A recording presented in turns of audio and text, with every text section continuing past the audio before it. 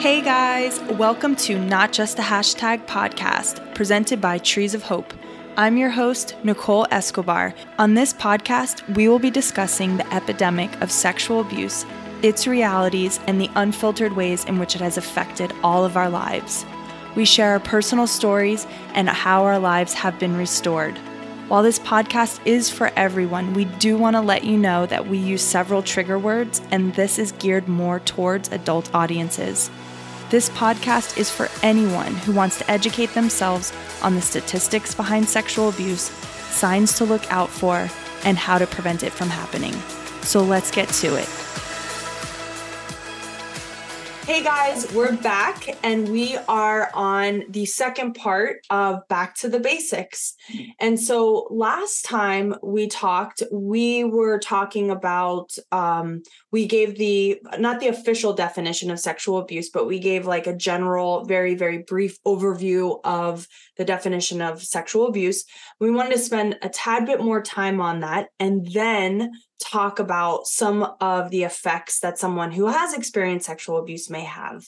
So, Kristen, I know you mentioned that there was a definition that you wanted to share. So go ahead and give that. And then I'm going to give the Trees of Hope prevention workshop full definition, which is a little bit longer. Yeah. Absolutely. And I think it's really good that we break that down and, give that more information. We just want to be as clear as possible when, especially the fact that we're talking about something so heavy and so serious. We just want to be as clear as possible. So we're hoping that what we're going to share today, is helpful to you and informative. So this is from Dan Allender, Dr. Dan Allender, his book, The Wounded Heart. It's any contact or interaction, visual, verbal, or psychological between a child, adolescent, and an adult when the child or adolescent is being used for the sexual stimulation of the perpetrator or any other person. Yeah. The reason why I like that actually a lot is the word used is being used, the verbiage, because what that is basically saying is it's not consensual. It's not like I'm not standing there going, yes, do this to me. They're using that person. They're using their body. They're using visually or emotionally or verbally them for their own sexual pleasure, or a lot of times power and control over them. That's a big part of all that too. Exactly. And I know you're going to get into this, but I mean, and when we're talking about kids, especially, like there is no such thing as a consent with a child. No, it's just not even a possibility in any way, shape, or form. No. Yeah. And why? I mean, you would be able to speak more into this, and I'm just going to say my own thoughts, which are, it's because kids are not mature enough to understand the gravity of sexual things. Absolutely. Absolutely. And it's, exactly that. And the other part of it is we're talking about an adult. So there's an adult and a child. There is an immediate power dynamic.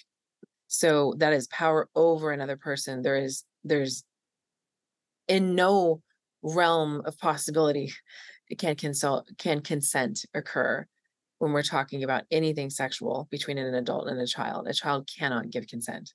There's a power dynamic that adult has, because they are an adult, has the ultimate responsibility, and in that situation, to make sure that they do nothing to harm a child. Victimize a child. Victimize. I like to use that word because the truth is that child has no say. I mean, even if they think they do, because they think they're grown up for whatever reason, maybe this person has made them believe or think that they're grown up and they can make decisions like that. Because I've heard girls who've gone through our program, or women actually, and when they were being sexually abused by their dad or their brother or whatever, the dad or the brother would say language like, you'll thank me later, or I'm maturing you, or I'm helping you become a woman. And those types of things are, it's sick. It's demented. It's not right, obviously, like, hello, but but no, you're not helping me become a woman. You're actually hurting me. You're actually making it worse for me. And you're tainting everything that my future will hold when it comes to sexual things. And that's what we're going to talk about, like we said, about how the effects that sexual abuse can have on a person and what they end up doing with what's happened to them. Yep. So let's look at, I've mentioned this before on this podcast, but we do prevention workshops. We do them recorded, and then we also can do them at any building or any location. We do them at churches, we do them at mommies groups or businesses. I mean, we've done them anywhere, even we've done them at a bar. We've done them as long as the space is rented. But we've done it at a huge church and thousands of people have been there. So, if you're somebody who's interested in that type of thing and teaching people that maybe you're over or that you're involved in a group or whatever about how do we protect children from sexual abuse, please contact us. But this is one of the things that we teach, which is what is the definition of sexual abuse. And so the basic definition is that sexual assault or abuse is forcing another person into a sexual act against their will. So it can be anything like verbal, visual, or physical to meet another person's sexual needs and desires or wants, really.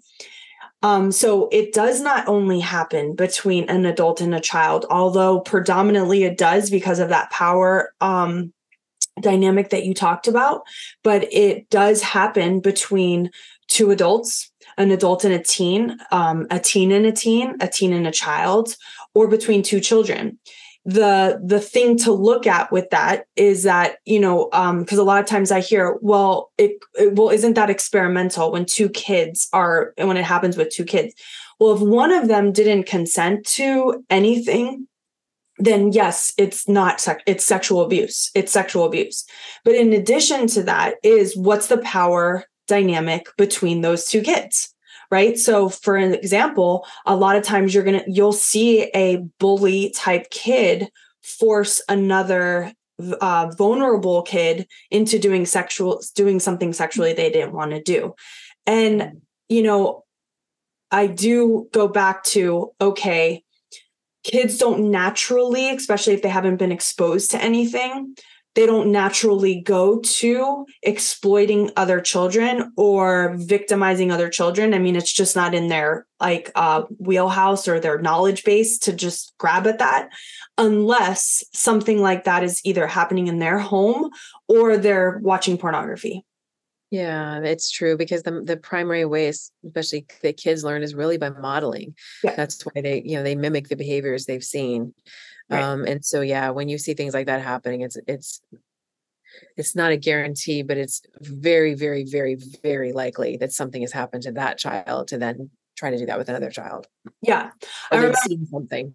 Exactly. Something has happened that doesn't come out of nowhere. No, it doesn't. And because children, if we keep them innocent and we keep them children and we appropriately introduce things to them at the appropriate age, there should be a natural transgression from, we could get into the inappropriate and appropriate touch, but there should be a natural transgression of a little boy, let's just use them for an example. For transition, right? A transition, sorry. Yeah.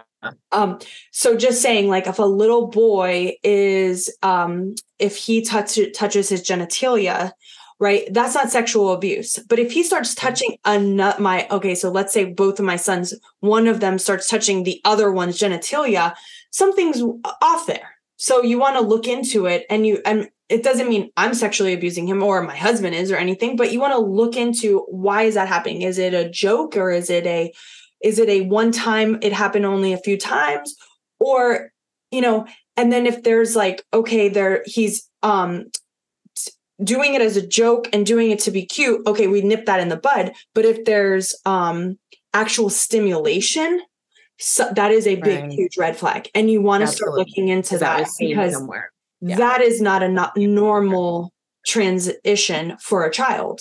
into, but it is very much a normal child thing for a little boy to be having an erection. Sorry, but it does happen even at 6 months, 7 months, 8 months. Yeah. So those things I'm not going to be like, oh my gosh, I'm going to naturally flow with my children and see, okay, nothing is alarming here. But again, if a child starts doing sexual behaviors on other children, that is a red flag. That is not experimental. Right. And one thing to also look at is how they play with toys and how because my one son always wants to kiss everything. So he's always grabbing, because I do that, because that's how I integrated the dogs and the cats in our home. So every time I bring him a new toy, I go, oh, love his little toy. And I give it to him. So he grabs it every time and he goes, And I'm like, okay, so now it's like every time I get a new book, it takes me like an hour to go through the book because he's giving everyone a kiss. I'm like, okay, let's wrap it up, buddy. But at the same time, that's very sweet and cute, right? Sure. But now if he starts holding a kid down and forcing him to kiss with his tongue, something is not right. Yeah, absolutely. Yeah, exactly. And, just a quick note on this. If you were to see something like that as a parent, any of us, right, were to see something like that as a parent, we want to encourage you to just proceed very gently, and cautiously, and maybe even consider talking with a professional, about this as you explore this. Because what you wouldn't want to do is interrogate a child, right?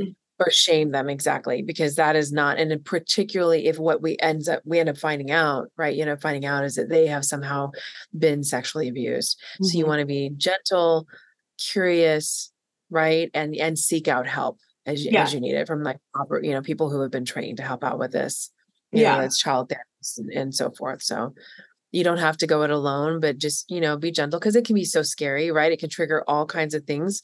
Any adults listening that are parents, right? And especially if you have any history of sexual abuse in your background, and you see something like that in one of your children, it can be very scary, very startling, and you want information, like a story, as soon as possible. Right. So proceed, slow down and breathe. But also don't not proceed because you're afraid. That's not what we're saying. Yeah. No, but just gently is our encouragement to you. That's all. For sure. Okay. So, I meant to also add that it can also happen, incestually in a dating relationship and even sometimes in a marriage.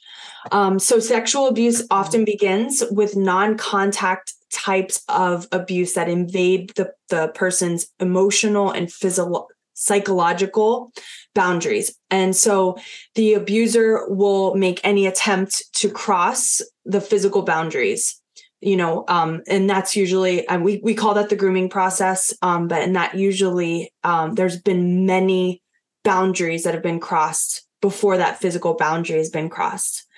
And so most sexual abuse does not involve intercourse or force. Sometimes a person will hear the term sexual assault and immediately think that the person was raped, and that's just not the case.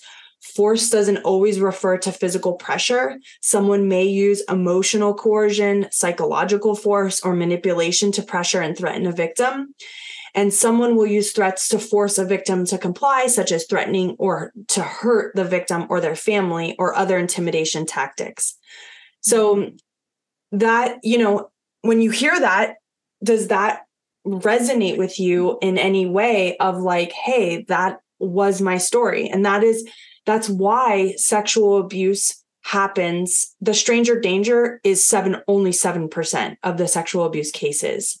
And the 93% is the family, someone the child knows, loves, and trusts. Because why? It's so much greater than just a sexual assault that happens. It's manipulative. It's a mental game. It's a power game. It's a control game to oftentimes these perpetrators who actually act upon their thoughts of violation. But I do want to give you guys some physical ones that, that are common, but just want to Like over symptoms you're saying? yeah, Or examples of sexual abuse. yeah, Physical. got it. And then I'm going to give you visual and verbal real fast. Okay. But the physical ones are touching, fondling without consent, excessive tickling or physical restraint without consent. But also when we talk about that word consent, we're saying like, hey, a little tick. No, actually, no one should touch you, period, if you don't want them to touch you. But let's say you were like, oh, it's okay. Like, haha, it's okay. Yeah. Or you don't even have to say that. But the minute you're like, hey, stop, that's when it's instantly like, okay, you're crossing a line, right? French kissing a teen or a child. So there should be really no reason why that should be happening on an adult and a child. But again, two children, and let's say one of the children is like, I don't want this to be happening. It's sexual abuse or assault. Intercourse, oral sex, or sodomy with a teen or a child. Again, adults should never be doing that with any type of child, but also a child should never be doing these acts on another child. Agreed. Does not have to involve private parts. It can also involve an object going in someone's mouth, vagina, or anus. Or bottom line, just touching someone sexually anywhere on their body without consent. I may have given this example at another episode, but I'm just going to circle back to it, which is I remember being at church one time and a man who I did not know at all, my shoe was off and I just basically had one shoe on and one shoe off and I had my legs crossed. Well, he came up to me and tickled the bottom of my foot and kept walking. So was I sexually assaulted that day? I was in technical terms. Yes, because I didn't give this guy, was he looking at me sexually? I have no idea. But the point is that he had no right to touch me because I didn't consent to him touching me. So it's a big deal. That consent portion of this is a very, very big deal. Absolutely. Yeah. Yeah. So then the visual ones is exposing a child to pornography, exposure to of pornography to an adult without consent. There's been many times where people have walked up to my husband. I remember specifically a guy walked up to him at a bar and he showed him, he goes, oh, dude, check this out. And it was bestiality. And my husband went to the bathroom and I remember him coming back and he was like, I'm not okay. Like this guy just showed me and I almost freaking killed the guy. I was like, my husband's eyes should never have seen that. That was wrong. And he needed a moment. But the point is that he didn't ask, hey, can I show you this? This is what it's going to be. And, so that's another, by the way, power and control, because he's basically saying, I exert power over you because I'm showing you something that you have no control to say no to. Yeah. Because it's just up on the screen and put in front of your face. Yep. Yeah, it's wrong. It's horrible. And then exposure to genitalias or not to a non-consenting party. And this is like, a flasher or anything like that. I would also bring it to I'm going to the verbal portion of this, which is like whistles or cat calls, making sexual sounds or noises, issuing sexual remarks or saying things sexually. Like that's where that sexual harassment comes in at work and things like that. Using obscene or offensive language, telling inappropriate sexual jokes or innuendos, or just in general, adults telling children, and I would say anyone, about their sexual preferences or desires. It's unnecessary, it's not okay, and it should never be happening, especially to our children. Yeah, agreed. So yeah, those are the Trees of Hope's kind of overview of, detailed, but overview of what sexual abuse is. And I think, it's like, okay, this is serious. Like this is a big deal. And that's why we say when you've gone through sexual abuse or when you've experienced something like this, it takes something from you. And that's where we're going to lead into now, right? Which is how does sexual abuse affect us? Yeah. Yeah. And I think before, just a quick thing before we like switch gears with that too, Nicole, this is on the Trees of Hope website, all of what you Yeah. just, or Yes, not. it's our online portal, but what you would do is you would go to treesofhope.org, and then you would go to prevention education and scroll down. And when you're scrolling down, you have two options. You have the first option to schedule a prevention workshop where we can come to you and do one, or you can watch the online one that we've recorded together, me and Holly Friggin, who is one of our mental health counselors, prevention mental health counselors. My recommendation is if you are not like a decision maker, watch that online one, because it's 2 hours of just nuggets of information. But let's That's say excellent. you're not a visual learner or not a verbal learner and you'd rather read, go ahead and order our Rise magazine. It has 48 pages of so much good stuff on how to prevent sexual abuse from happening in your children's life. Yeah, that's just incredible. And I just thought it was really important we pointed that out. Yeah. So it's not just here on the podcast. That's why, Trees of Hope is obviously a resource for all of this. And and I think so switching gears, listen, reality wise and time wise limitation, right? We're probably just going to get to just a little bit of this today. And we're just going to continue this conversation going forward, because we want to make sure again that we're just covering all these things and giving, informing you well. So some of the things that you end up seeing, right? Like we're going to talk about, some of the end result of what you end up seeing in a person. And really at this point, we're talking about, although some of this may crisscross for children, this is more adults.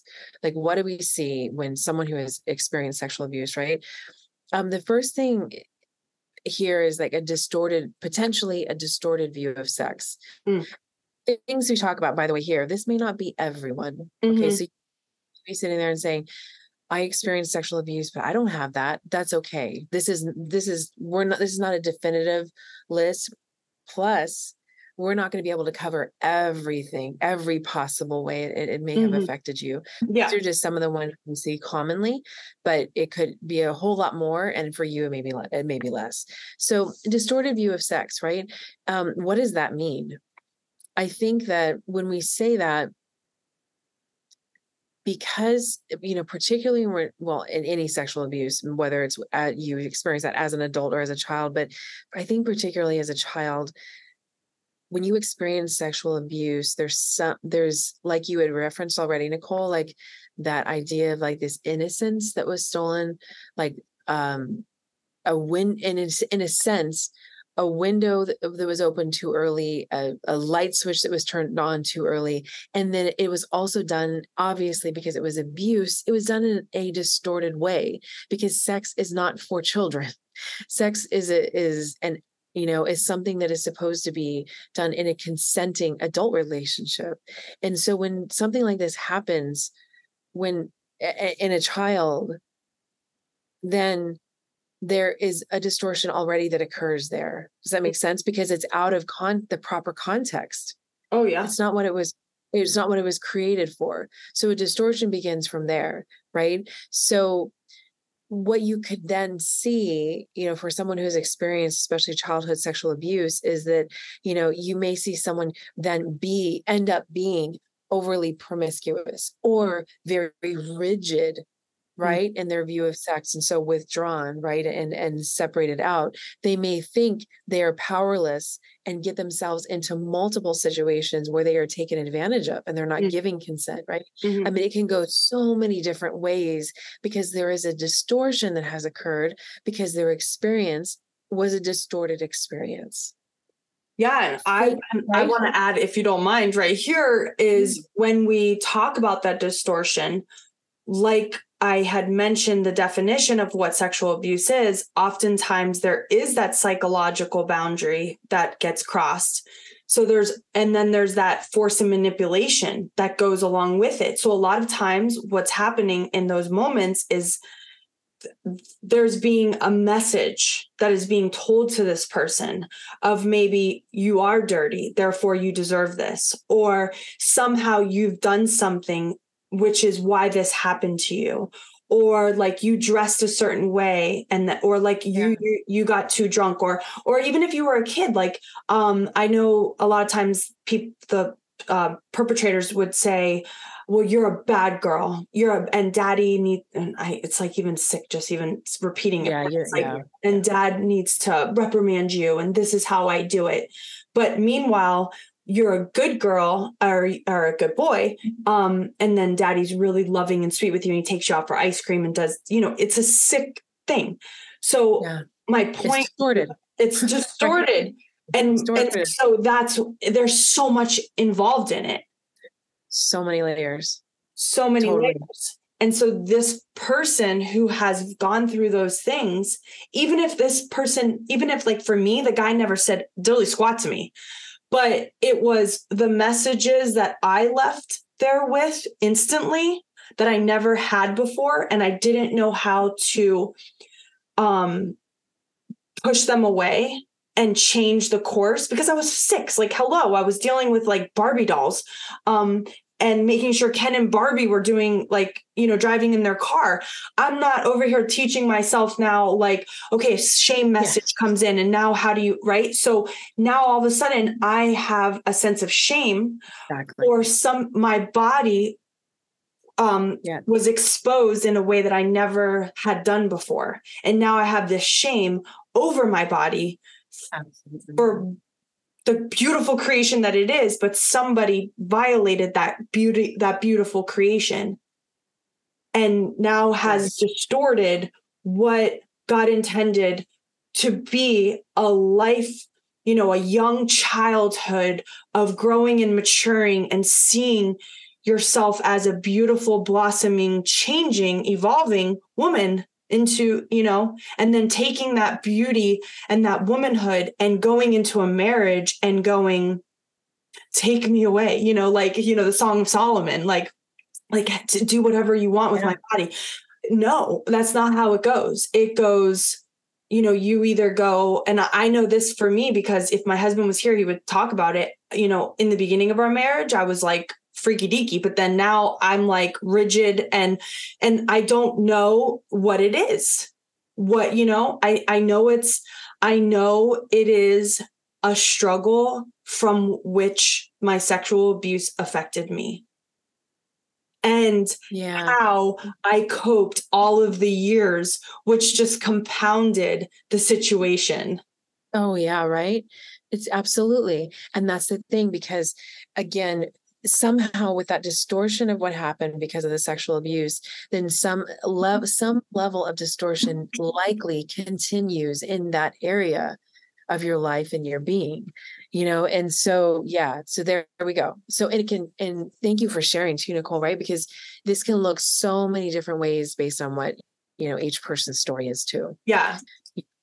Like I was saying, and sometimes we, continue to do, certain things, because sometimes too, we're trying to work something out in that, like if I continue to, like some people I know have, experienced sexual abuse and they continue to put themselves in negative or abusive situations again and again, right?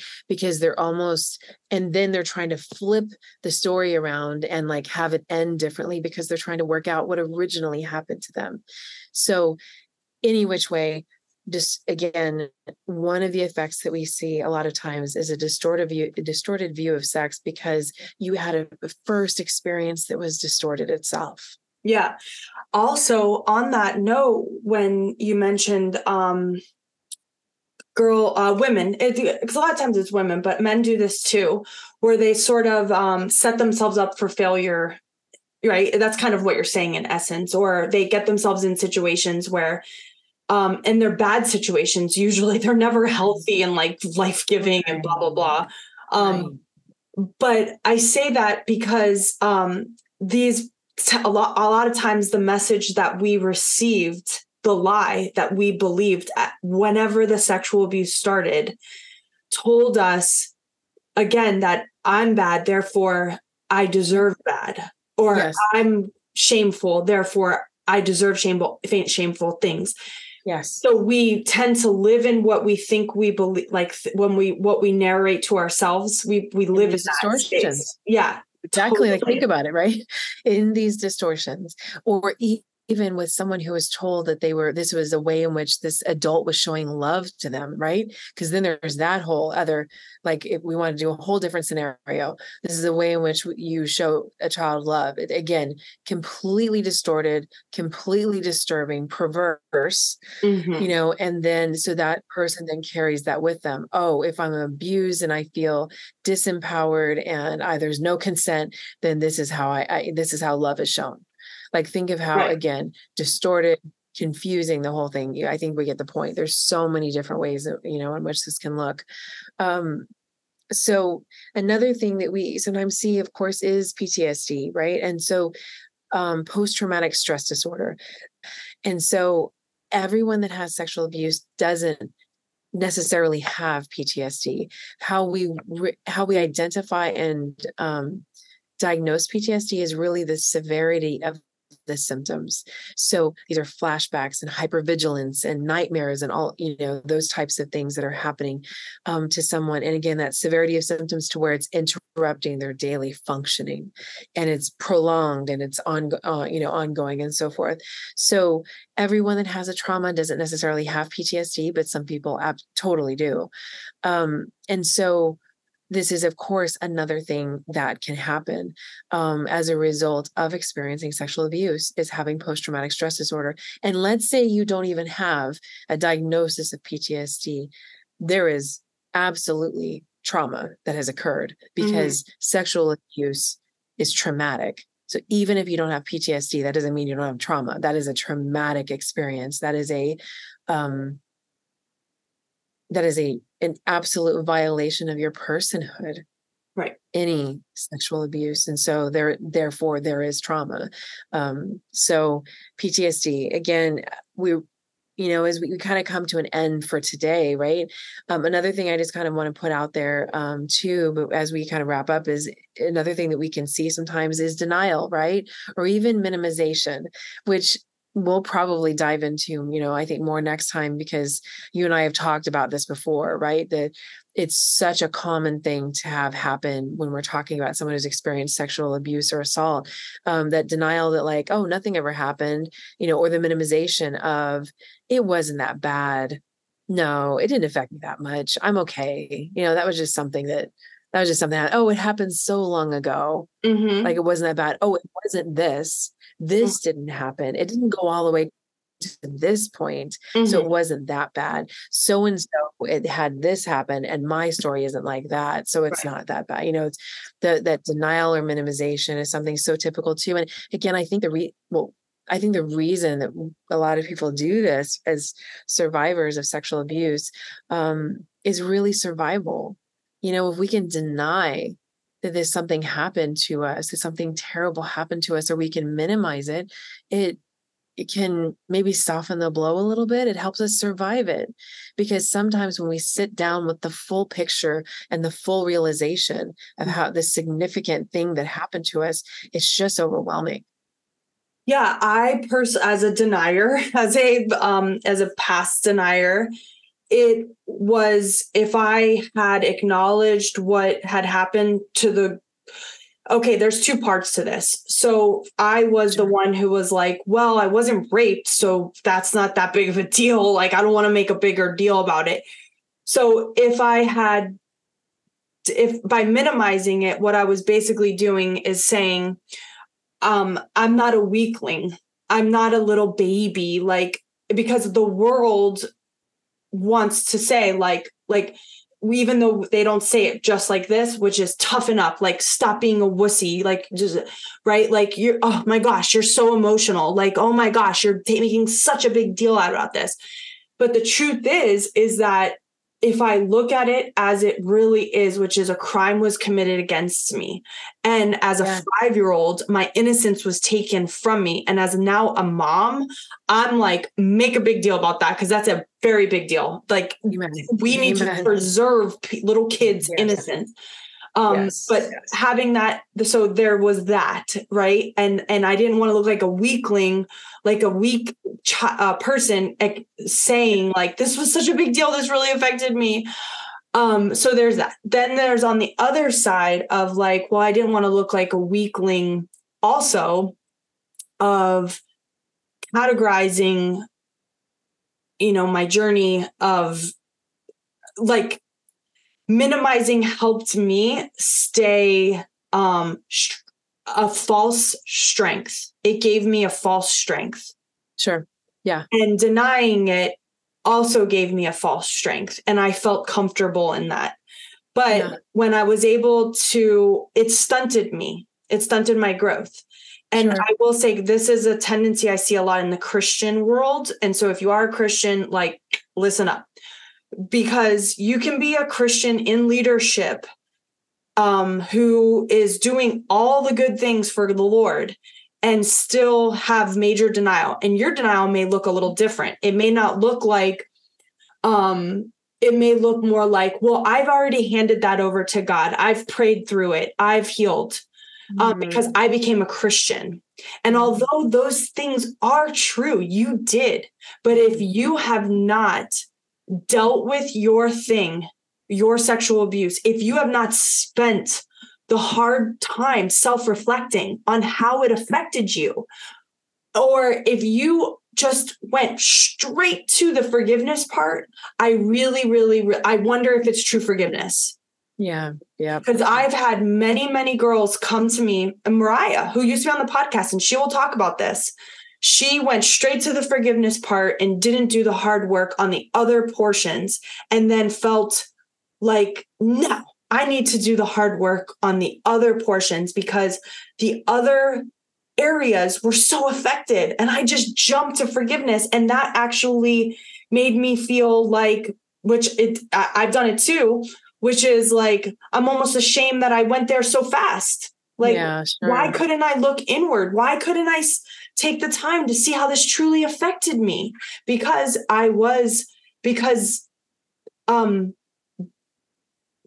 taking an inward look is hard. Exactly. And it hurts. Yeah, painful. Yeah. It's very painful, hard. Absolutely. And also not just looking inward, but looking outward at like, okay, if you were sexually abused as a child, why didn't my parents protect me? What was going on here? And then, not only what was going on here, but like who all was involved? And what was the toxicity in my family? And what is the dysfunction in my family? And was my family open and communicative? I mean, it really, it could go down so many layers. And so, oh my gosh. Yes, Nicole. So many layers. Yeah. Yeah. I get it. When you deny and you minimize, I like want to hug you and say, I've been there, girl. I've been there, friend. Like, I know. It's just the one thing I will say as somebody who did that for many, many years is it's a crafted facade that you can't keep in line for very, very long.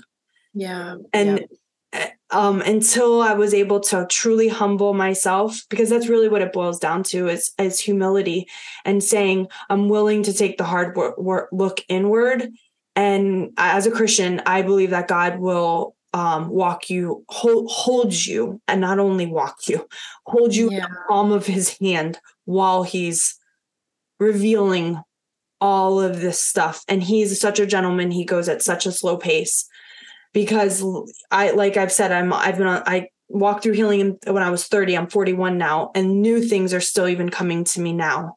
And, God could have, if he wanted to, he could have just broke the layers, broke the, masks or the blinds off of all of it and just showed it to me, said, okay, is this really what you want? Is this your real prayer? Well, here it is. But that's not who God is. He's a gentleman and goes very slow and reveals things in due time. And because he knows you agree with that fully and completely, he will never show you too much that you can't handle. Yeah. Well, and I think, on that note too, I think that he shows us where we are injured so that we can then come back to him and say, I need healing. That is what I have seen over and over and over again. And in all the work that I've done with people is I really feel like the Lord is so gracious to us. He shows us where we're injured and we choose if we want the healing. He does not force healing upon us. Right. And we see that, in the stories in the New Testament too, right? Jesus would ask people, what do you want me to do for you? Right. Like he did not just come in and say, like, just get ready, I'm healing you, right? No, it wasn't that. He wanted that. You've got to want that because we have free will. He does not force anything upon us. He doesn't. And going back, that's like consent. He's asked us for our consent, absolutely. even if it's spirit consent, right? Like basically, do you want this? Yes, right. Absolutely. Yeah. Because the thing is too, I know some people listening have maybe said, no, I don't. Right. And so God's not going to go, too bad. Here it is. Exactly. Because healing actually does require work too. There's a part you have to do as well, which I know we'll unpack as well, but yeah, we'll definitely break down this even more next month and get deeper into it and talk more about there's so many other symptoms. I mean, I know at Trees of Hope, one of the books that we use is Shelter from the Storm. But I mean, we talk about perfectionism, performance, a need for achievement, repeated feeling of betrayal, a fear, a withdrawal, an anxiety or a sense of doom, repeated victimization. We see this a lot in survivors, seductive behaviors, anger, depression, codependency, or self-destructive behaviors. But yeah, we obviously won't be able to get into all of those next time, but this is going to be an ongoing conversation of, how do we heal? How's it affected us? And just where do we go from here? Right. And so, we hope that where you go from here is you come again next time, and just know that overcoming this is so possible. I just a really quick story and I'll finish here, but I've shared this many times. Was infertile for many, many years. And I ran into a girl yesterday who's been doing the IVF journey. And I just wanted she shared it with me. And she's like, I've never shared that story before. And I was like, I don't know, God, I think just sometimes has two people meet for a random reason. And then they talk about their life. And because I was holding my son in my hands. So I was able to say to her, stay the course. You can do this. And she goes, I just wish science could tell me why I can't have a baby. And I said, science will never tell you that, but God will. It's God's timing. It's only God's timing. And so I say that back to you, which is God is the healer of your heart, your soul, and your spirit. He's the only one that can heal this portion of your life. You can go to a counselor, you can go to a Trees of Hope healing group, but if you don't allow God, Jesus Christ, into that place, you won't heal. You may heal the way the world heals, but you're not going to heal fully and completely. And you're not going to heal that deeper part of your heart the only word I can think is like your soul or your spirit. You're not going to heal that spot unless you allow the great physician, which is a name of God, to touch you there. And to heal you there. And I promise you, overcoming is possible. Be willing to start the journey and or continue the journey. And so the last thing I want to just leave you guys with is, if you are somebody who's listening and is like, oh my gosh, where do I go from here? Trees of Hope, and you're not. Oh, I also want to give a shout out to all the people in the last couple of weeks who have emailed me. I'm just like overwhelmed. And you guys all have said that I've said, please email me. I need those encouraging emails. I really do. And I'm so thankful for you. But sorry guys, I'm just this is a heart of gratitude. Please know that I'm an emotional person because now I'm a mom and everything means the world to me. But when people email me, I always seem to get them at like a sad day or a day where I I'm like, should I be doing this? And you guys just are blessing me so much. But I want to just encourage you to not stop there with these episodes. Go on to our online portal and walk the healing journey. It's at your own pace. You can do it at your own time. But if, let's say, you're not interested in that, seek a counselor. Kristen's information's on our website. Please, Hope Christian Counseling.